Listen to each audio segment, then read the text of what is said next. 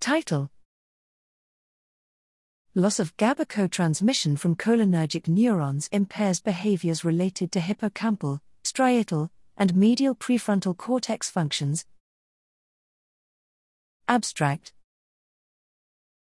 Altered signaling or function of acetylcholine, ACH, has been reported in various neurological diseases, including Alzheimer's disease, Tourette syndrome, epilepsy, among others.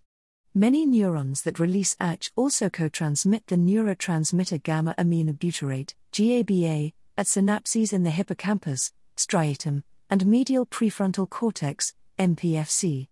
Although ACH transmission is crucial for higher brain functions such as learning and memory, the role of co-transmitted GABA from ACH neurons in brain function remains unknown.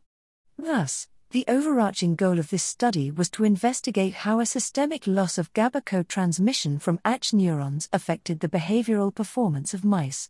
To do this, we used a conditional knockout mouse of the vesicular GABA transporter, VGAT, crossed with the SH@Cray driver line to selectively ablate GABA co-transmission at ACH synapses.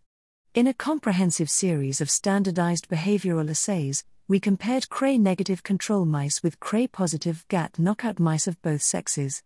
Loss of GABA co-transmission from ACH neurons did not disrupt the animal's sociability, motor skills, or sensation. However, in the absence of GABA co-transmission, we found significant alterations in social, spatial, and fear memory, as well as a reduced reliance on striatum-dependent response strategies in a T maze. In addition, male CKO mice showed increased locomotion. Taken together, the loss of GABA co-transmission leads to deficits in higher brain functions and behaviors. Therefore, we propose that ACH/GABA co-transmission modulates neural circuitry involved in the affected behaviors.